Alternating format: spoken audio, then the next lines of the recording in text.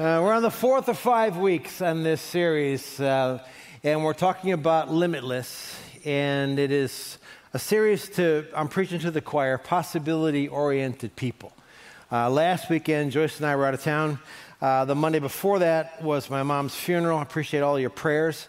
I officiated that. Mom was 91 and had been, for the past couple of years, saying, I don't know why the Lord doesn't take me home. And she was bedfast, and so it was really a homegoing and a celebration. And so I'm following my own advice. I tell people if a loved one's last years are difficult, just jump over that and remember the good stuff. And so I've got about 89 years of really great memories without all of her struggle and suffering. And she's in heaven where she wants to be. And so I look forward to seeing her again someday. So thank you for that. And then last weekend we went and saw some friends in Maryland, and then stopped and saw Lauren for a couple days, our daughter in Virginia, in Richmond. And now we're back. And while I was gone, I understand we raised some more sponsorships for kids in Africa. And so we send several 100,000 meals over there to our partners, and we've helped plant 30 churches. And each church has a preschool, and so we sponsor these children at $27 a child per month. That's 90 cents a day. And it gets them a meal that you see them enjoying there. Some it's the only meal they have that day. Also gets them school supplies and uniforms. And if you have not yet done that but would like to, I think we have a QR code. If I point like this, there we go. Hang on. There, okay. I'm like the weatherman. And moving down from Canada is so join us in that. We'll give you more opportunity next weekend, but for $27 a month, it makes a huge difference.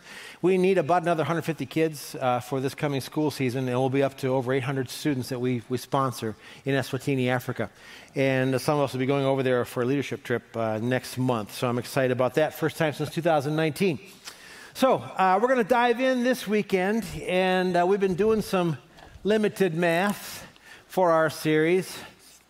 It is me plus God, plus faith, and it really is our Hebrews 11, 1 and 2 definition, that faith is the assurance of things hoped for, the conviction of things not seen. So faith is future-oriented and future-focused. And then we've had plus something else, equals possibilities. The first week we said, me plus God plus faith plus little things equals possibilities. Last week, or 2 weeks ago, it was plus my Jerusalem, and we did taking it to the streets. And I'm excited to hear all the creative ways people are using that $20 to impact people. And then last weekend was me plus God plus faith plus my big yes. And this weekend, we're talking about me plus God plus faith plus giant problems. Say giant problems. I'm sure you've had them. Equals possibilities. And so how many of you are currently facing a giant problem situation in your life? Let me see your hand. How many of you ever had one in your life? Let me see your hand. How many of you are going to have one? Raise your hand. I'm going to ask it, okay? It's part of living, right? Problems are part of this planet. And so as we talk about problems, there are a couple of categories we want to divide that off into. And if you have the CLC app, you can follow along with us. The first point talks about 2 ways to reduce giant intimidations. When problems hit us in life, one of the biggest difficulties is just the sense of intimidation and anxiety that we feel. The fear that it compels us to. Whether it's a problem with a person, whether it's a problem with your health or your job or your academics, your finances, your internal well-being, your past, whatever it is, when those things hit, we get anxious, we get intimidated. And so I want to talk about 2 ways to reduce giant intimidations, whether the giant problem in your life is a person, or if it's an opponent, if you will, someone that's opposing you, or whether it's an obstacle. And there were too many verses to jump around on to put them on the screen. So if you have a Bible, turn to 1 Samuel chapter 17. For this first point, I'm just going to kind of jump around the chapter. But in 1 Samuel chapter 17, it says in the first verse, the Philistines gathered their armies for battle, and they were gathered at Sokoh, which belongs to Judah. They camped between Sokoh and Azekah in whatever that place is there. The Philistines were Israel's enemy, and they came onto Israel's territory. And they camped there with the intention, we're going to take over. And you've got giant problems in your life that come into your turf, into your well-being, into your livelihood, in your world, and Satan would love to take over through that. And what we see is that, if you can picture this, is this big valley. On one side are the Philistine army, on the other side is the Israeli army. And the Philistines are there, and I'm not an expert on war, but I know if you let the enemy set the terms of conditions, you're already, they're one up on you. And they did that.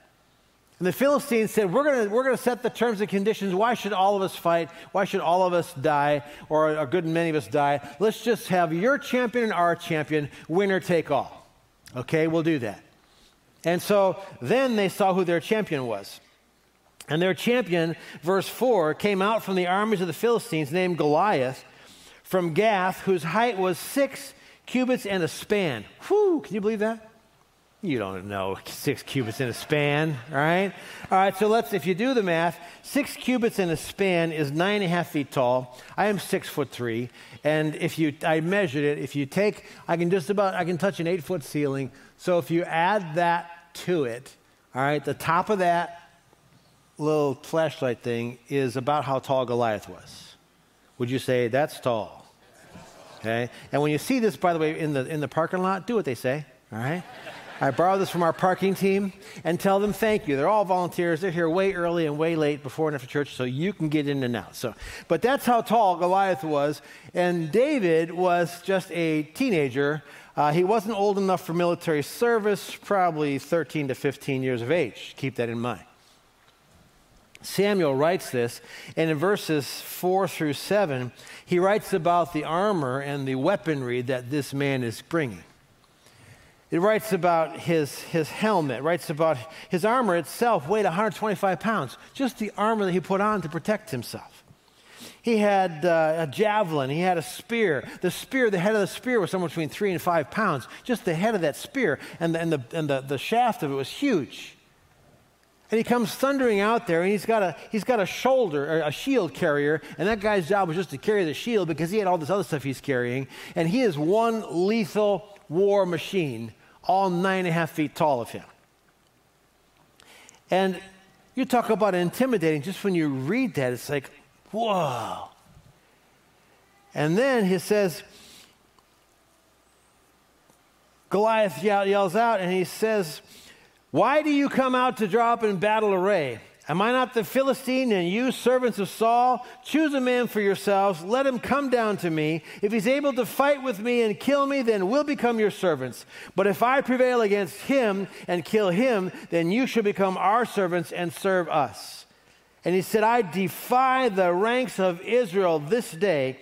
Give me a man that we may fight together. And when Saul and all Israel heard these words, Saul's the king, they were dismayed and greatly afraid. They were intimidated because he was all 9.5 feet tall of intensity, and he had the history to back it up. I'm sure there was a legend around all the horrific things that Goliath did in battle. Now, I have never been in battle. I have never faced a person like Goliath, and I'm thankful for that. I do not feel my life will be less if I don't. But I've been intimidated before. Anybody else ever been intimidated? Scared? Right? The guy wasn't a giant, but this takes me back to, when I was in my college days. I think I only told this one story way back 30 years ago, so I can use it again. So I lived in the dorm, and our dorm was kind of an H shape. And so this side and this side were 3 stories worth of dormitory halls, all right? And then the middle of the dorm, the H, was the lobby downstairs and a recreation room upstairs.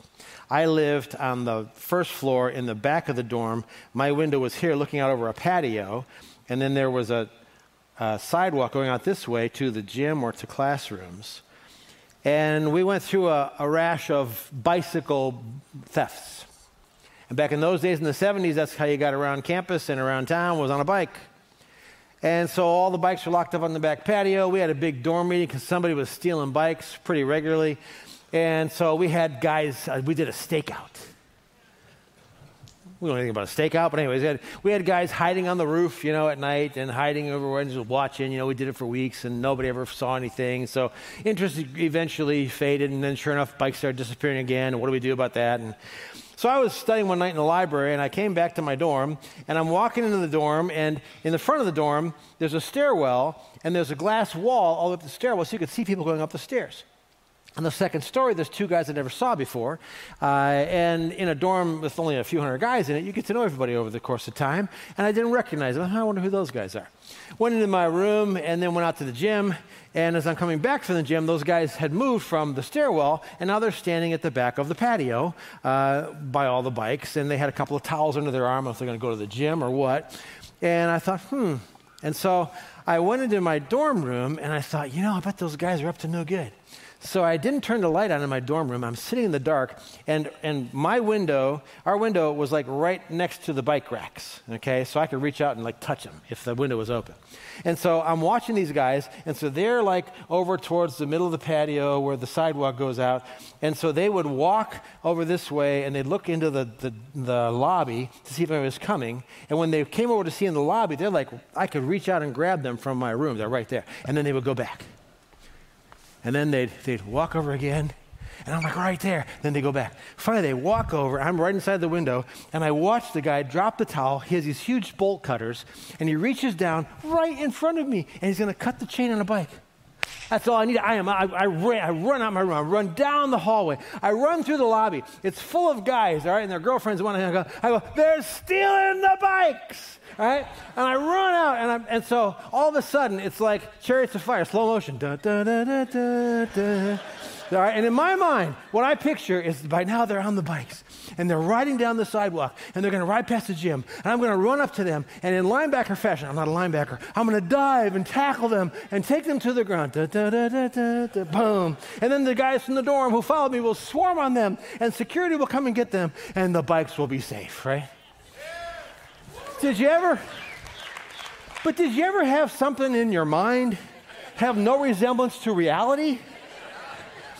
So I run out the door, and first of all, I don't see them anywhere, right? And there's like this wall that comes like this way, a brick wall, and then you run out the sidewalk. So I run out the sidewalk to see where they are, and they're not down by the gym, and they're not up there by the classrooms, and I turn around, they're standing right there behind me. And the one guy was not 9.5 feet tall, but he was like 6'6" or 6'7", all right, which is plenty big. And then his buddy was shorter than him. And then the second thing I noticed was nobody came out of the dorm. And I could do math, 2 to 1, not good odds, especially one guy's like a few inches taller than me. And so all I have as a tool is intimidation. So in my bravest voice, I go, you've had it. That's all I had. To which he upped the intimidation and pulled out his bolt cutters that looked like 10 feet tall and started to say things to me I cannot repeat to you in church or anywhere, all right? And all these threats. And then I was intimidated. And then for some reason, the tall guy ran that way and the short guy ran that way. And then one guy, Steve Ephraim, comes out of the lobby running. And I just instinctively chased the guy. All right? And so I said, come on, Steve, let's get him. So we chased this guy past the gym, past the baseball fields, through the trailer court, all the way to Smith Park. And when I'm exhausted, he falls on top of a garbage can, just totally winded. And so we grabbed him and security showed up. But yeah, I would never do that again. And I asked the police officers, and they said, yes, there is such a thing as stupid adrenaline. And that's what I was working on, all right? Just stupid. It was a stupid thing to do, all right? Only time that was, when I think of a big guy who intimidated me, I was intimidated. I can't imagine when it's a person who is a known warrior killer. What do you do about that? And so what do you do about intimidating, fear-inducing instances in your own life? Those Goliaths. Maybe it is a person who hates you. Maybe it's someone who's out to destroy you or tear you up. I don't know. Maybe it's not a person. Maybe it's a difficult person, but maybe it's a difficult scenario. Maybe it is a diagnosis, and you are intimidated, scared to be more accurate. Maybe it's a relationship. Maybe it's a situation, a bunch of trouble or a mess that just won't go away. Maybe it's about your future or your finances and you're just scared of where it's going to go. Maybe it's your past. I don't know what it is. But what do we do when we're fearful, when we're intimidated? Or let's dial it back, okay? When we're just real anxious. When we're just kind of like a nervous wreck inside. When we're just totally preoccupied and we just can't shut it off, and we're just worried. What do we do? What do we do to minimize, or as that point says, what do we do to reduce intimidation, even its giant size? Well, we can learn from David, this teenager. Because Dad sends David to the battlefield. He's not old enough to be in the military, so he says, I want you to go and check on your brothers, see how they're doing, and bring me a report of the battle.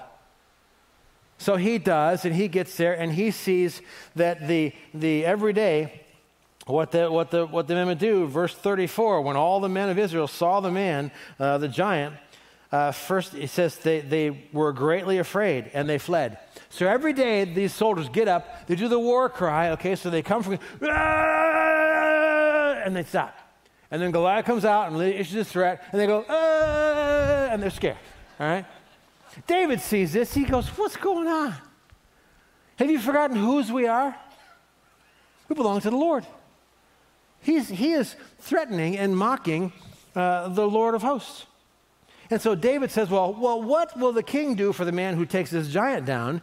And they say, well, his family will be tax-free, and the king will give whoever that man is, his wife, his daughter for one of his wives. So David says, well, I'll fight the guy. So Saul hears, hey, there is a man of Israel who's willing to fight Goliath. He says, bring him here, because nobody is willing. And they bring this teenage kid there, all right? And Saul goes, right. He goes, no, I'll fight him. And so Saul, I'm paraphrasing, but Saul says, okay, well, take my armor. And he puts his armor on. It's way too big, doesn't fit. David says, I can't do this. He goes, and here's what David did, all right, to minimize the intimidation. First of all, use your memory. Because when Saul says, have you seen this guy? This guy is a warrior killer, and you're going to go out there. David used his memory, and he says to the king, your servant was tending his father's sheep, verse 34, when a lion or a bear came and took a lamb from the flock. I went out after him and attacked him and rescued it from his mouth. When he rose up against me, I seized him, I struck him, and I killed him. Your Majesty, I remember when God gave me the strength and the ability to kill a lion and to kill a bear. And when I think back to what God helped me do in the past, then I have no problem extrapolating that forward and saying, okay, then God will help me in the future. So if you can think of anything that God has done in your past, anytime he answered prayer, anytime he provided, anytime he made a way, anytime things that worked out, then use your memory to help fight that giant sense of intimidation. In Hebrews chapter 11, it's a chapter that looks back over the centuries of faith of all the amazing heroes that God did amazing things through their faith, from Abraham and Noah and David all the way to the New Testament times. And the reason why we do that is because we use our memory, think back to the goodness of God and the faithfulness of God, and then as it does in Hebrews, you look back, then you have the strength and motivation to look forward. Because Hebrews 11 looks back on all these people that didn't know what God was going to do, how he was going to make a way, and he did. And so that very chapter starts with faith is the assurance of things hoped for, the conviction of things not seen. When you are intimidated and overwhelmed by the giants in your life, whatever the Goliath is, look back on how God has provided in the past and let that bolster your anticipation of what you hope for and of what you don't see yet. And then use your memory as one, say exercise faith. Because that's the second way you do it. So the king says, okay, son, have at it. So David takes, as you remember, 5 smooth stones and a slingshot and his shepherd's staff. And he goes out there to meet this Goliath. Note to self, if you want to make Goliath mad, send a kid out there with a slingshot. What am I, a dog? You're coming at me with sticks and stones? I'm insulted. I'm going to kill this kid, and I'm going to kill all of you. basically. But David, remembering his past, then David exercises faith. And David said to the Philistine, verse 45, "You come to me with a sword, a spear, and a javelin, but I come to you in the name of the Lord of hosts, the God of the armies of Israel, whom you have taunted." This day, listen to his faith. Listen to his assurance of things hoped for. Listen to his conviction of things yet to come. "This day the Lord will deliver you into my hands, and I will strike you down and remove your head from you. I'll give the dead bodies of the armies of the Philistines to the birds of the sky and the beasts of the earth, that all the earth may know there is a God in Israel, and that all this assembly," these brave soldiers behind me shaking in their boots, "that they will know the Lord does not deliver by the sword or by spear, for the battle is the Lord's." Say, the battle is the Lord's. "And he'll give you into our hands." David, a young man of great faith, he used his memory. God did it then, that I'm going to trust God to do it now. And then he spoke in faith that God's in control. The battle is the Lord's.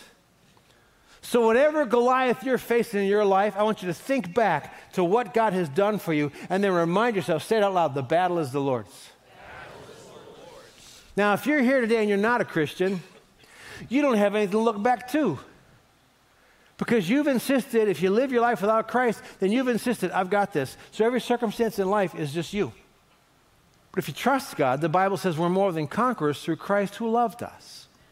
If you ask him to be your Lord and Savior, if you say, okay, I surrender my life to you, I need you in my life, I want to be yours, then you can begin to accumulate a history of seeing how God has provided. If you've not trusted Christ, at the end of the service, we'll give you a chance to do that. All right. Now, it's not just Goliath's opponents that are against you. The second point says to persevere through giant obstacles. So there are opponents kind of aggressive, but then there are obstacles that are just in the way. You know, the job was going just great, and then, boom, something got in the way.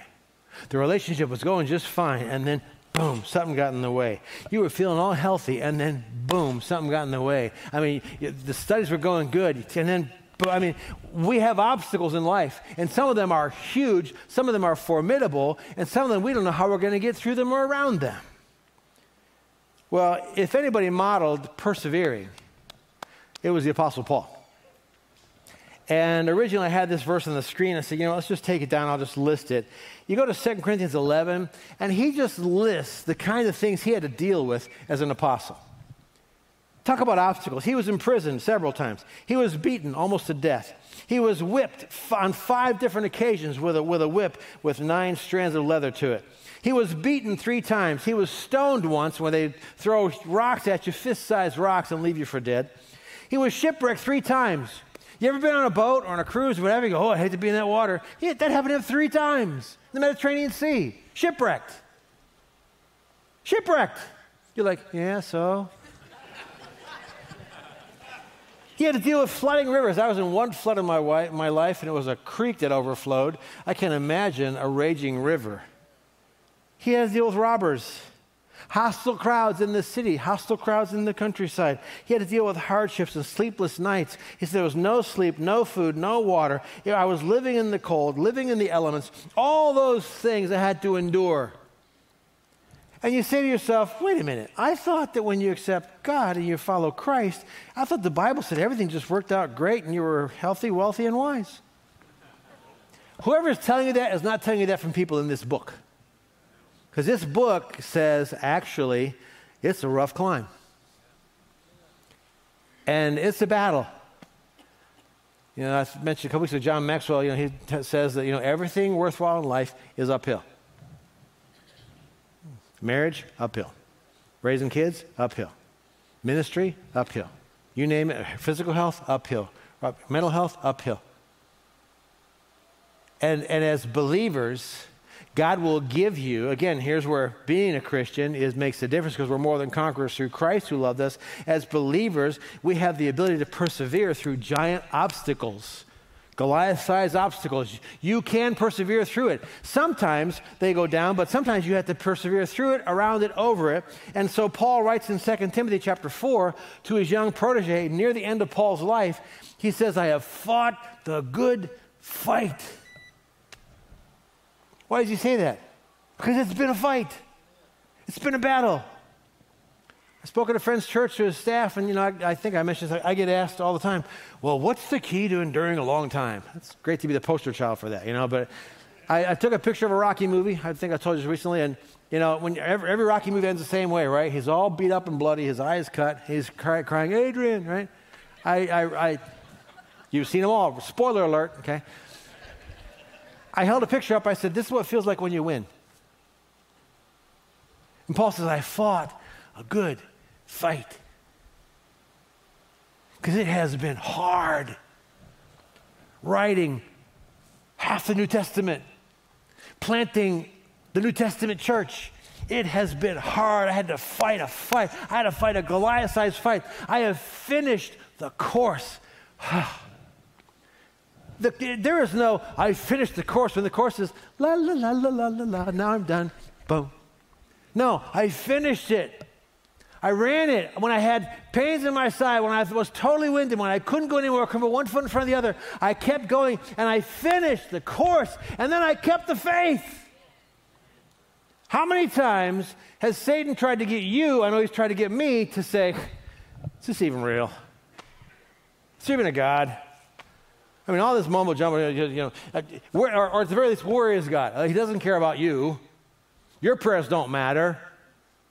He will do everything he can to try to get you and I to give up, to let go of, to lose the faith. And Paul says, no, you know what? I fought a good fight, and step by step, I finished the course, and I kept the faith. I would not let go.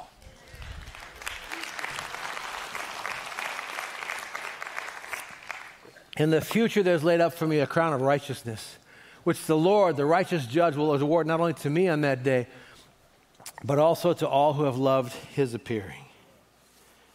And so, learn to persevere. There's been a shift in modern day American Christian thought and kind of Western Christian thought that I think is disillusioning many. That earlier Christians, back in the late 1800s, you know what one of the hymns of the church was? Onward, Christian soldiers, marching as to war. When I have that expectation, Goliaths don't freak me out, I expect them. When I have that expectation, fatigue is part of it. When I have that expectation, intimidation, I understand it's going to come with it. But I have a sense of confidence and strength and perseverance. And someday the will come when I'm in heaven. So learn to persevere. And the third point, because not all giants die. Can I get an amen? Some of the giant obstacles in your life you will not get around. You will not get over. You will not get through. They will not go down. Some of the giant obstacles and opponents in your life you will simply have to learn how to live with and outlive until the day you die and go to heaven. Paul did that. You read in Galatians in chapter 4 and chapter 6, do a little detective work, and theologians surmise he may have had some kind of an eye disease. Because in chapter 4, he says, when I was there, some of you would have plucked your own eyes out for me and given them to me. Why would you do that unless you felt bad for him? In chapter 6, he says, see with what large letters I'm writing in my own hand. So did he have some kind of vision problem because of that eye disease? That may have been what he's referencing in 2 Corinthians chapter 12. Because of the surpassing greatness of the revelations, for this reason, to keep me from exalting myself, there was given me a thorn in the flesh. Say a thorn in the flesh. A messenger of Satan to torment me, to keep me from exalting myself. Concerning this, I implored the Lord 3 times. I asked God, please heal me. Please take it away. Please kill the Goliath. Get rid of the whatever. God, take it from my life that it might leave me. And he said to me, I add my own edit, no. God ever tell you no? He has. If you don't raise your hand, he has. You just didn't notice it. You just insisted on keep at no, you keep fighting. There are times, God answers your prayer, yes. He answers it later. He answers it no, or he answers it something else. In this instance, he said, no, Paul. Because this thorn in your flesh, this Goliath problem, is going to teach you. Look at what Paul learned from this thorn in the flesh. He said to me, my grace is sufficient for you, for power, his power, is perfected in weakness. Some of the Goliaths in life, God allows to stay for the rest of your life because they're an ongoing lesson and instruction for you and for me. Most gladly, therefore, Paul said, I will rather boast about my weaknesses. This is a man who's come to term with some of the Goliaths not going anywhere, so that the power of Christ may dwell in me. Therefore, I'm well content with weaknesses and insults and distresses and persecutions and difficulties. That does not make a good modern day worship song. That doesn't preach real well on television or the internet. Paul says, I've seen God do amazing things. He's the one who wrote, I can do all things through Christ who strengthens me. He's the one who wrote, if God is for us, who can be against us? He's the one who wrote, we are more than conquerors through Christ who loves us. And he's the one who wrote, I asked God, I begged God over and over. It may have been that idea, it might have been something else. And God said no to me, but then God taught me. Even in the no, there's a lesson, there's a shaping, there's a refining. And so you know what? Because of that, I am well content with all that because I've learned when I am weak, then I'm strong. In my greatest suffering, in my greatest struggling, I see the greatest grace. And Paul learned that when God's incredible miracles are not there, I love incredible miracles. Amen. When his incredible miracles are not there, his amazing grace is. Grace would not be amazing if it weren't in the presence of giant Goliath-sized opponents and obstacles that did not go anywhere. You mean you can coexist with that? Absolutely. How? Because I have amazing grace, the amazing, unmerited favor of God. And so, learn to cope. James chapter 1, I am not near as good at it as I should be. And he says, consider all joy, my brother, when you encounter a bunch of trials. Anybody else getting good at that? Man, I have to hit rewind and take it over. That's a test I keep retaking. I can handle a problem at a time, couple. But when you notice how they come in bunches? When you encounter various trials, consider it all joy. Here's a challenge for you. Next time something goes wrong, hopefully you'll remember this sermon, and right now you remember saying, smile about it. Consider it joy. Why? Because knowing that the testing of your faith produces endurance. And let endurance have its perfect result, that you may be perfect and complete, lacking in nothing. God wants to shape you to look more like Jesus. And he does far more of that in the troubles with Goliath-sized opponents or obstacles than he does when everything is going just fine. That's when he shapes me. That's when he molds me. That's when he perfects me. And David had to live with some difficult people. I mean, Saul was the king he served, and Saul was a mess. He was insecure, he was egotistical, he was violent, he was unstable, volatile, wanted to kill David on many occasions, yet David somehow managed to live, even being around Saul. His wife Michal despised him. Shimei was a really crazy guy that hassled David. You can read about him. And David shows us, though, that he didn't become a reaction to the Goliaths and the problems and the difficult people in his life.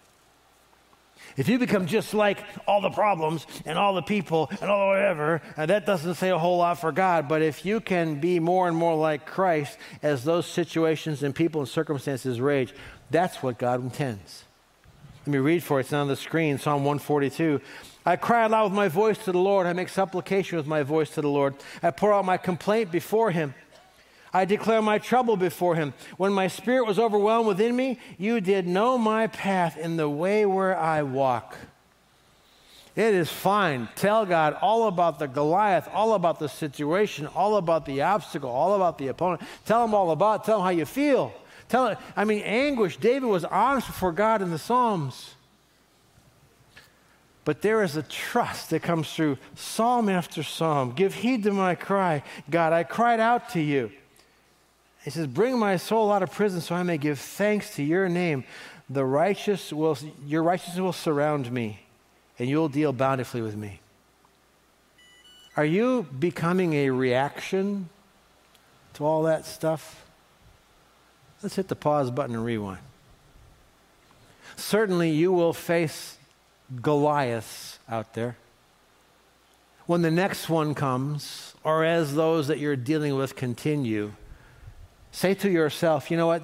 God can use this.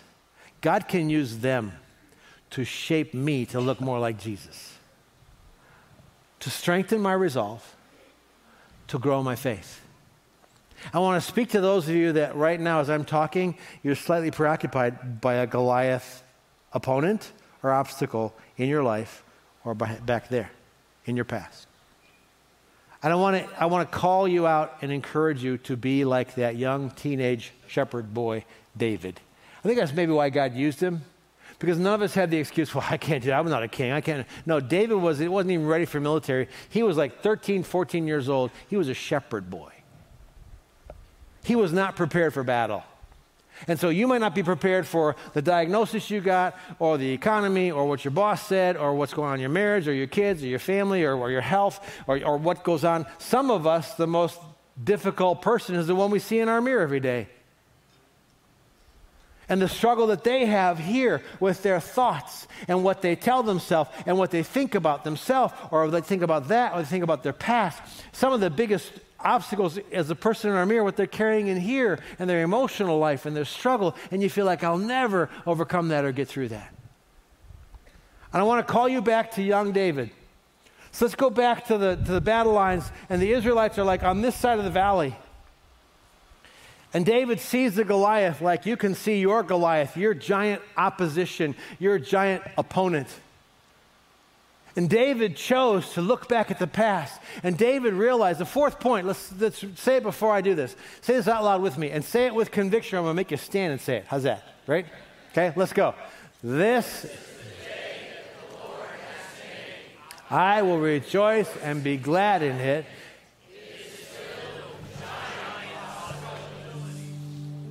Man, ever since I told you to say that, I've been saying that. It changes your attitude.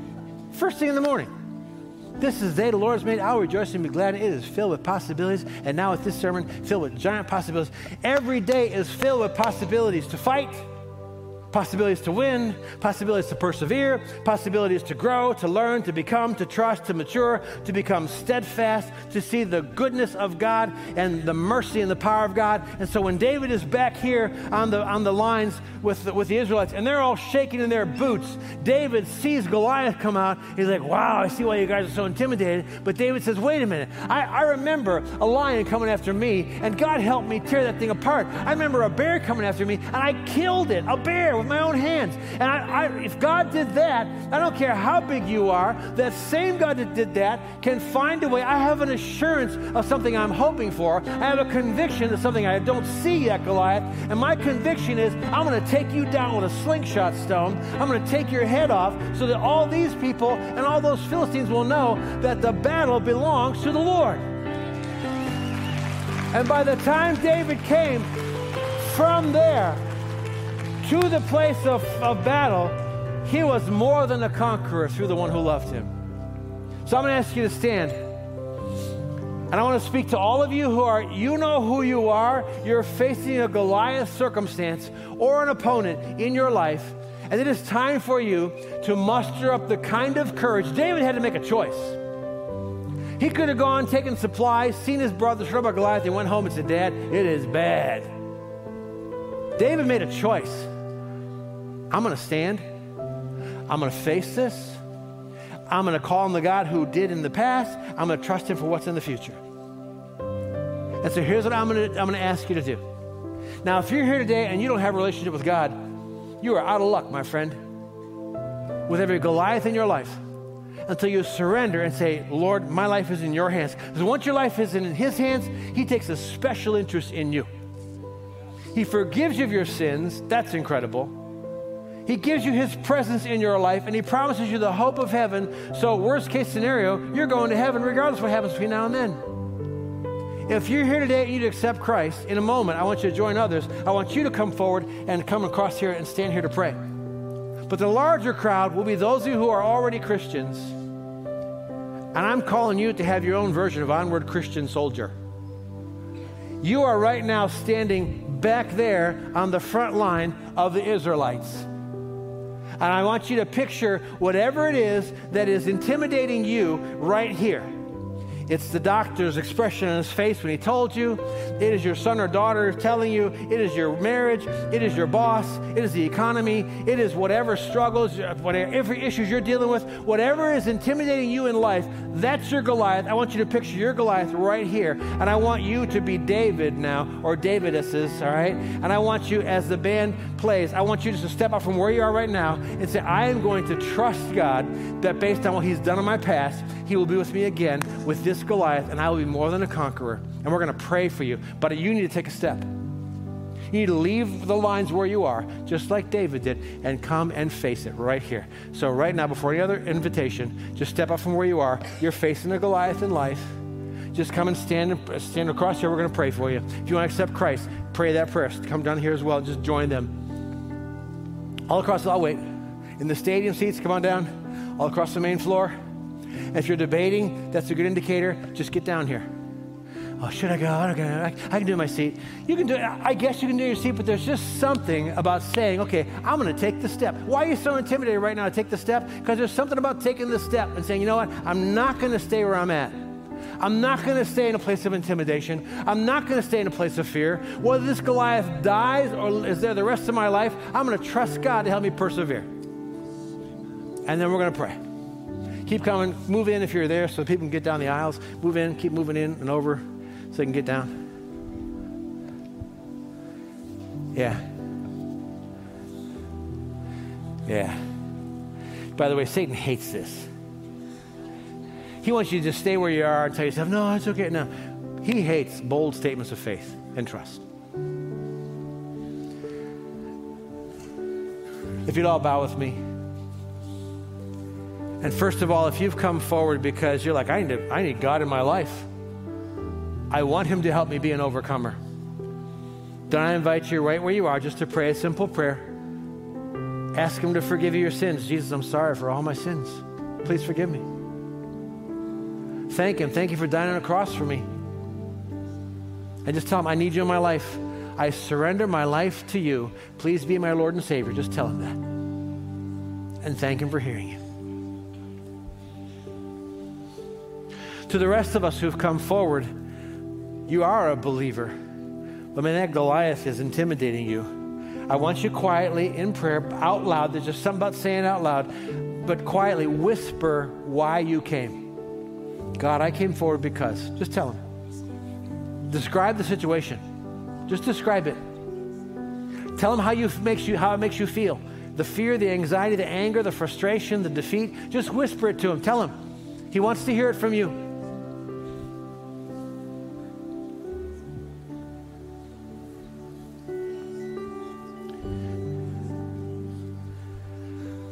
And before the next part of your prayer, as a congregation, we're going to pray for you. So would you join me, congregation? Extend your hands toward these that have come forward.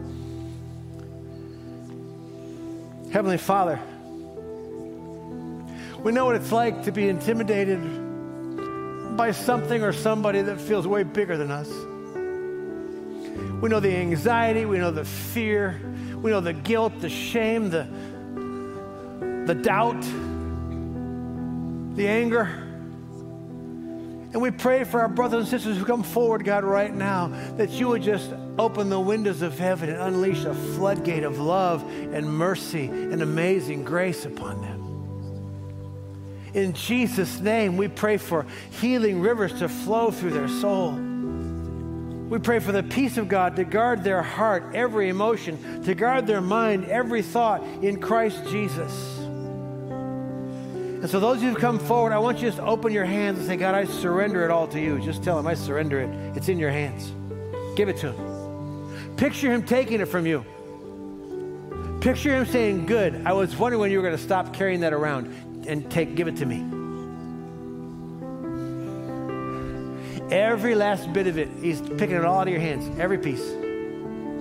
He sees it all. You can see him nodding with, yeah, I know about that. Yep, I'll take that too. And now just thank him for loving you out loud. Thank him for caring about you and tell him that you trust him. Go on, just thank him. I thank you that you love me. I thank you that you trust me. I thank you that you care about me. Now think of some answer to prayer in your past, big or small. Something God has done, big or small in your past. Thank him for it. God, I thank you for it. Just be specific. Thank you for the time that, boom. Thank you for the prayer. Thank you for that blessing. Just thank you for whoever. Just thank him for it. And Lord, as we thank you for those answers to prayer in the past, I took a prayer walk the other day, and God reminded me of an amazing answer to prayer he gave me on a prayer walk years ago. And it's like, I'm still in touch. I'm still in charge.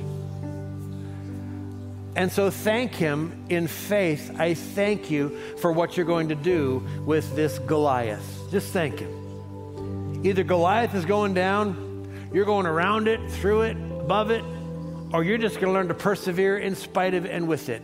But thank him for what he's going to do. Thank him that you're going to be more than a conqueror because he loves you. And we're going to have a closing word, but before we do, we want to sing a faith-building song.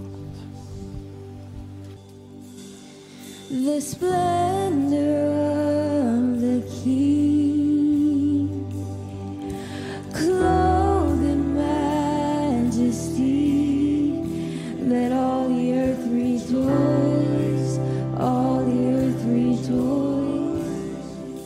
He wraps himself in light, and darkness tries to hide and trembles at his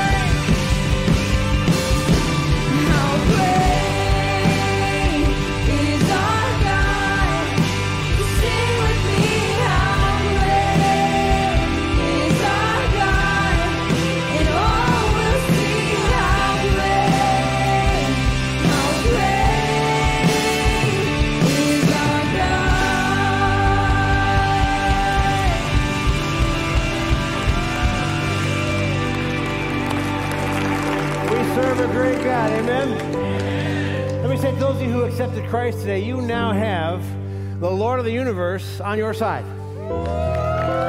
Yeah. We want to help you with helpful information. What's next? Stop by the VIP room. Just tell them I prayed the prayer today, and they'll help you know, okay, here's your next steps. Here's what you need to do to follow Christ. To the rest of us that are here, your problems are now instantly gone. They will never happen again.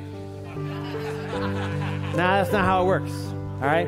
Some of you, Goliath's going down. Boom. You're going to be answered in prayer. Bang.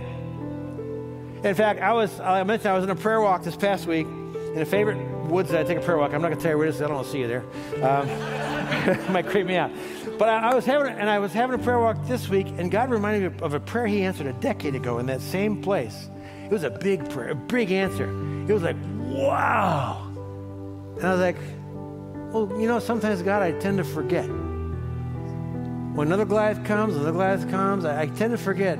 God specializes in just taking the intimidation away. And Goliaths go down. If they don't go down, he's going to show you how to go around it, get past it, through it. Worst case, he's going to show you how to endure it. You will out-persevere any Goliath in your life as long as you remind yourself what? The battle belongs to the Lord. All right? And that's not just these folks. It's all of us are facing that. Would you say that with me? The battle belongs to the Lord. Tell somebody else that. Tell them. The battle belongs to the Lord. And so you remind yourself of that as often as you face that. Now, before you leave, we got a little time. I want you to turn to somebody and tell them something that you're taking away from this message, and then go have a great day, have a cup of coffee, whatever. But tell somebody a takeaway you have, and then have a great day. Thanks.